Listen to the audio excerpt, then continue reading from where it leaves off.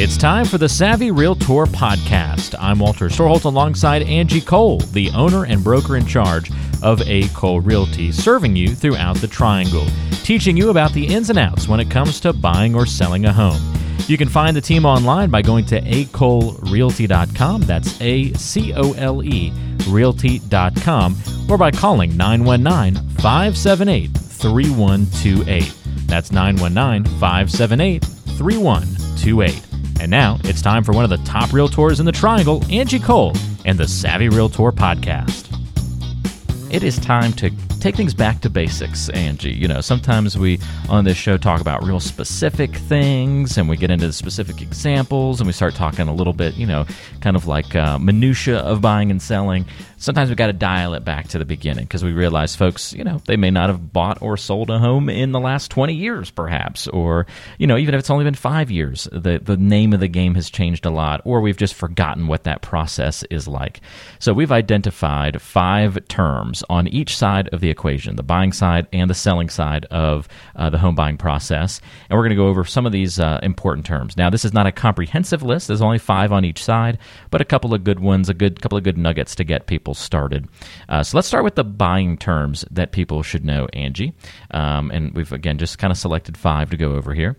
What about days on market? Why would buyers need to know what that term is? What does that tell us about a home, or how does that give us maybe an edge in the buying process? Yeah, great question. So days on market, also sometimes you could see it listed as DOM, days on market.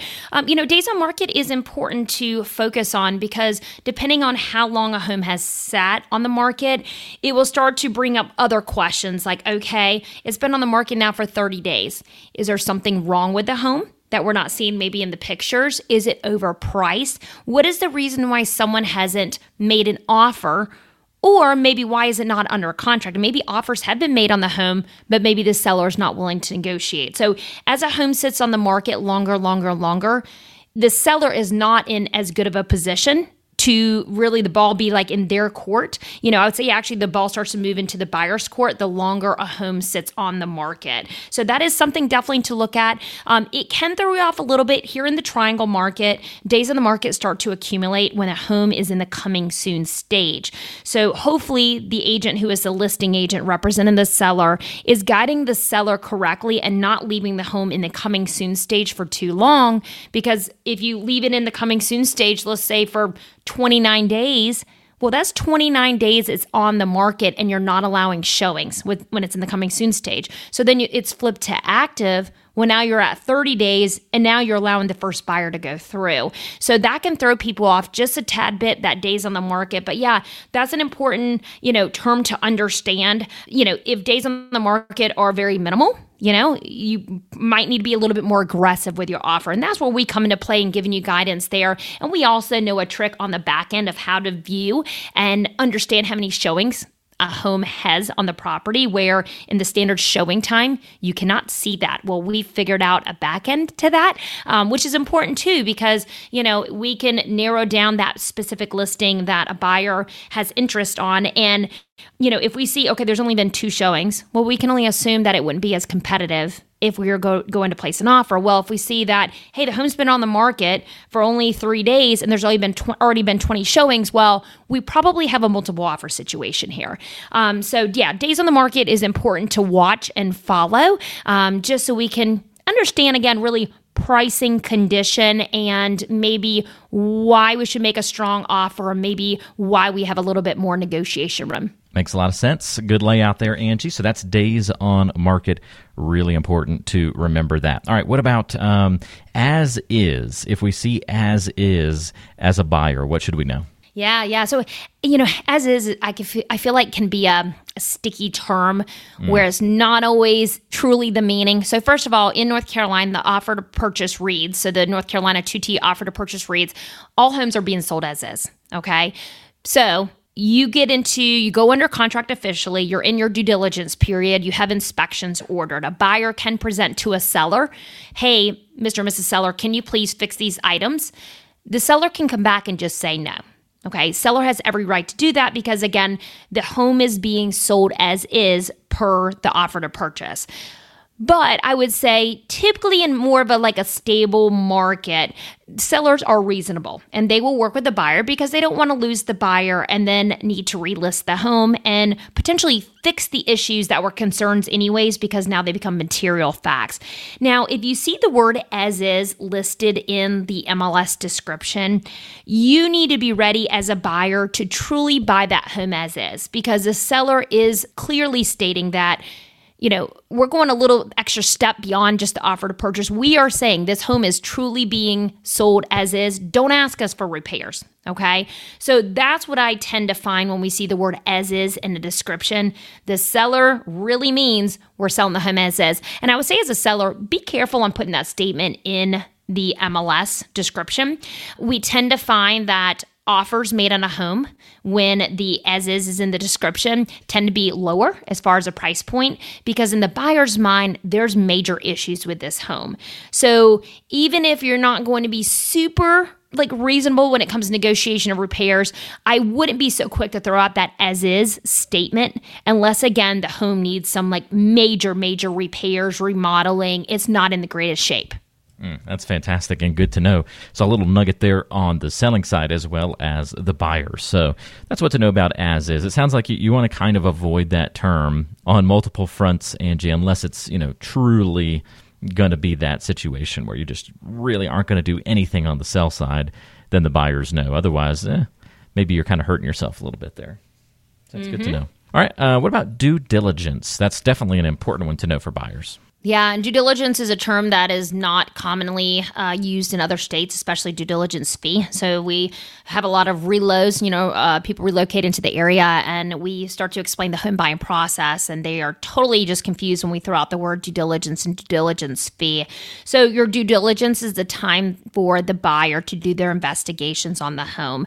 So when we negotiate a contract, we officially go under contract. The seller is locked into that contract. Okay, buyer has the right to back out for any and all reasons, but they do lose monies along the way.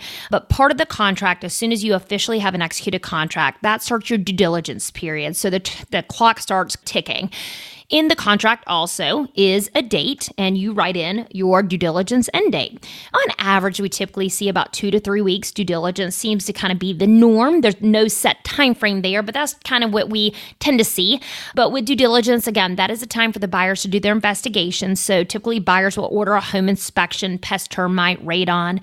Maybe they need a septic and well inspection, a pool inspection.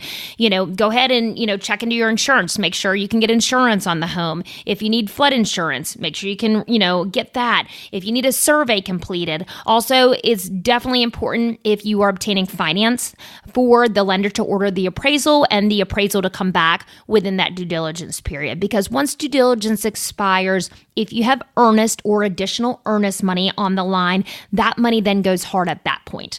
So due diligence, again, is the time for the buyers to do their investigations. All right, very good. Yeah, and it's interesting how due diligence really changes from state to state. Very, very different in certain states. Like Oregon totally changes the power dynamic with how the due diligence rules work. So really interesting. Yep.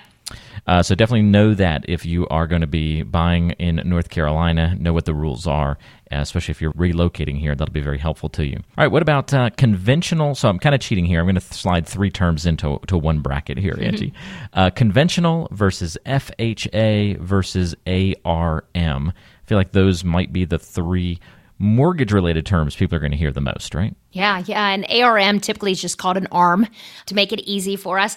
But yeah, those are just 3 different types of loan products. There are others that exist out there. There's VA, USDA, there's jumbo loans. There's many different other products. But for a conventional FHA and an ARM, conventional typically is for a more qualified buyer.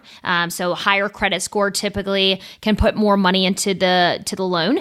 And typically the return on that is you get a lower interest rate. Okay, so conventional loans can be very attractive from that standpoint. An FHA loan is typically, I would say, for a buyer that is not as qualified, maybe a little bit more of a risk to the bank.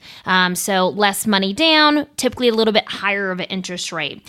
An ARM can be a great product for someone who especially does not plan to live in the home, but for a couple of years, an ARM will be a lower interest rate than kind of the norm of what you're seeing. But what will happen is when there's different types of ARM, by the way, there can be a 5-year ARM, a 7-year ARM. But whenever that time frame is up, so 5 years is up, then that interest rate can jump up. Okay, there's always certain thresholds of how high it can jump up, and then it still has to be within range of where the current interest rates are in that market. For example, us personally, we're under contract on a home, and this time we decided to actually get an ARM because we could get lucky and we could always float down the interest rate and kind of watch it. We have 5 years to play with. And, should all of a sudden, interest rates go a little bit lower than where we locked into, we could always, we could refinance and drop it down and then go with a 30-year, fixed rate. So the difference in an ARM is that it's not fixed. Okay, where conventional and FHA, those are fixed loans. Typically, people go with a 15, 30-year loan. Yeah, it can be confusing if it's your first time through the mortgage world trying to figure out those different terms. And even if you don't qualify for a conventional and have to go the FHA route, it is not the end of the world or anything to be upset about. I remember when we bought our first home, several years back, Angie, we were approved for a conventional loan, and then at the last minute, it was back when we had tighter, regulations and those kinds of things. Yeah.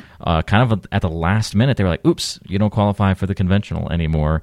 We're going to switch you over to an FHA application." And so we ended up buying the house through the FHA. So it's a little bit of a rug pull at the last minute, but it ended up working out okay. And the FHA loan was just fine and worked well for us with our down payment. Right? And, yeah. So it had a few things that, like the mortgage insurance and that kind of thing that got thrown in that we weren't necessarily expecting to be there, but for the same amount. But we were able to work around it, and it still worked out great for us. So those programs can still be really, really good and helpful. So no worries if you have to use one of those kind of different types of loans. And there's more, of course, than what we just talked about there. Just 3 of the popular ones you're going to be hearing about these days. All right, and then, Angie, we get the offer. This sounds like it's simple, but what is all involved in the offer process from a buyer standpoint? Yeah. So an offer is before we have an actual contract, an executed contract in place. So the offer is the initial presentation of, hey, here's the terms that I would like to present in hopes that you would accept, Mr. and Mrs. Seller. But as far as an offer goes, we definitely, you don't have to, but our team, we require that there be a pre-qual or pre-approval letter or proof of funds provided with the offer, because more than likely seller will not even entertain your offer unless you can show that, hey, financially you're in good standings and you can qualify. So you need a pre-qual letter or a proof of funds if you're paying cash. With the offer, we then use the standard offer to purchase, the 2T here in North Carolina. We also would love to have copies of the residential property disclosure and have our buyer client sign off on those. The mineral and oil gas rights disclosure, have the buyer review and accept that as well. And then at that point, we can present the offer. Now there's, a couple of terms that are a part of the offer and we would need to come to an agreement on. For example, like our purchase price, our due diligence fee amount, our due diligence date, our closing date, if we're offering earnest money, there's, what attorney want to choose. Are we asking for a warranty, any personal property? So there's several nuances, I guess, of the offer to purchase. And that's something that we, as a real estate company, will guide you through. And then also it's our job as a real estate team and working for you to pull comparables and guide you on, okay, this is how the home is priced. This is where we feel like we should go in as far as an offer, and definitely try to negotiate the best, deal for you as a buyer. So that as a whole is the offer, and that's the presentation to get those negotiations started. Again, that is the offer and an important part of the process for sure. So if you are interested in buying a home in the near future, there are some great details for you to consider, some terms that you should know before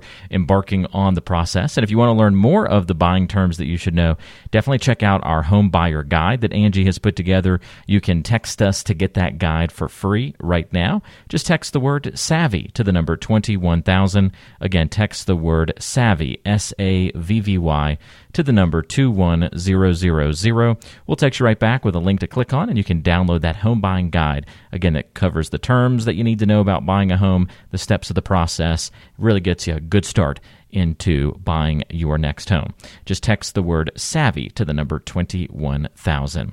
All right, on the sell side, Angie, let's hit a few of those terms. First of all, we've got inspections. What do we need to know there? Yeah, as far as in selling, inspections are something you can expect once we officially go under contract, that the buyer will order different inspections just to feel comfortable and, comfortable with moving forward with the purchase of your home. So typically inspections to be completed would be home inspection, pest termite, radon inspection, maybe a well, septic, pool.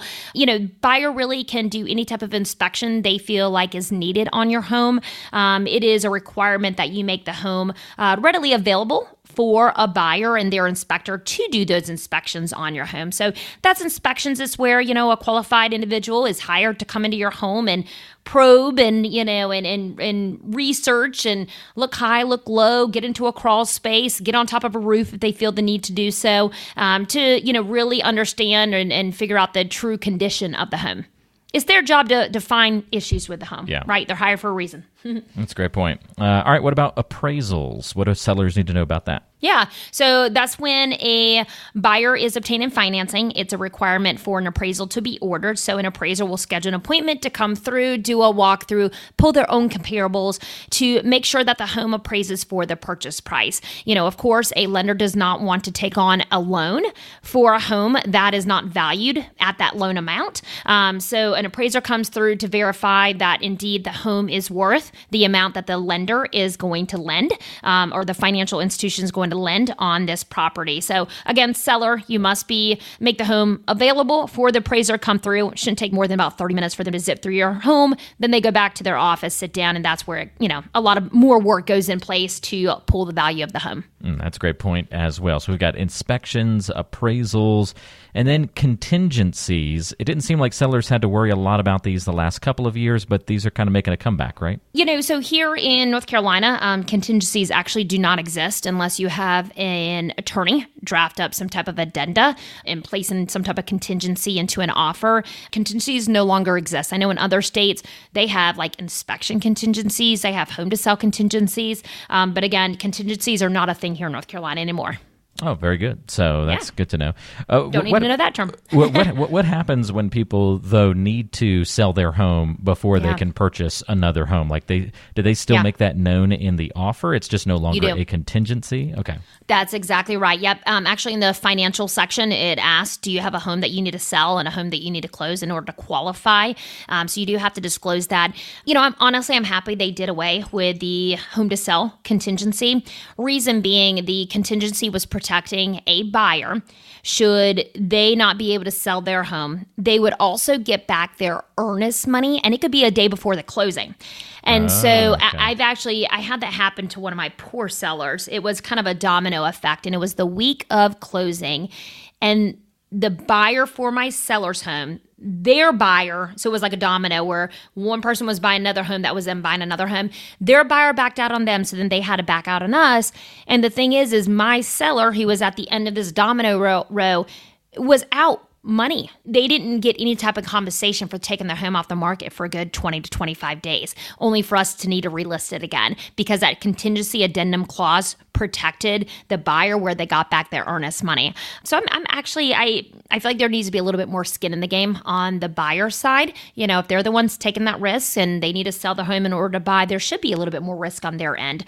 So that has been removed as of last year, 2021 in July, when the contract was revived. Okay, very cool. Good to know. Yeah. All right, what about, and then you kind of hit on that as we were talking about it, disclosures was the next term, and so that's sort of like the cousin of contingencies maybe? Yeah, disclosures, so many different types of disclosures, but the main ones that must be attached to an offer to purchase if it's kind of a standard, like resale, is a residential property disclosure and a mineral and oil gas rights disclosure.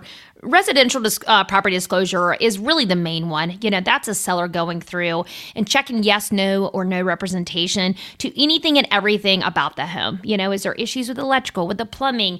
How old is, the HVAC system? So it's really just going through the home and sharing with the potential buyers, what is going on with the home, what's the condition. So those are your main disclosures. There's others, for example, an FHA, VA financing addendum. There's a couple of other disclosures depending on maybe the type of loan or the age of the home that should be attached as well. But the main disclosures, again, are your RPD, residential property disclosure, and your MOG, mineral and oil gas rights disclosure. Okay, very good. And last but not least, Angie, we've heard this term over the last several years. What about iBuyer? Yeah, I feel like that one's become very common. Most people understand that term.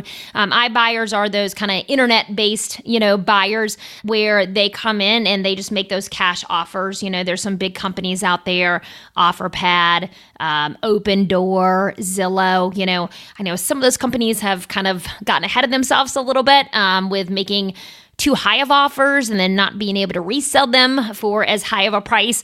But iBuyers are kind of those investors, right? And there's a lot of small iBuyers out there too, not the bigger names as well. But, these investors coming in, buying properties to either, flip, relist, or to hold and to rent out. You've been listening to the Savvy Realtor Podcast. I'm Walter Storholt alongside Angie Cole.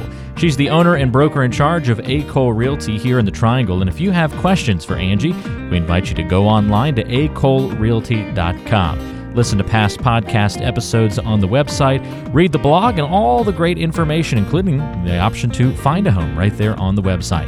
That's acolerealty.com. And you can also call Angie with your questions, 919-578-3128.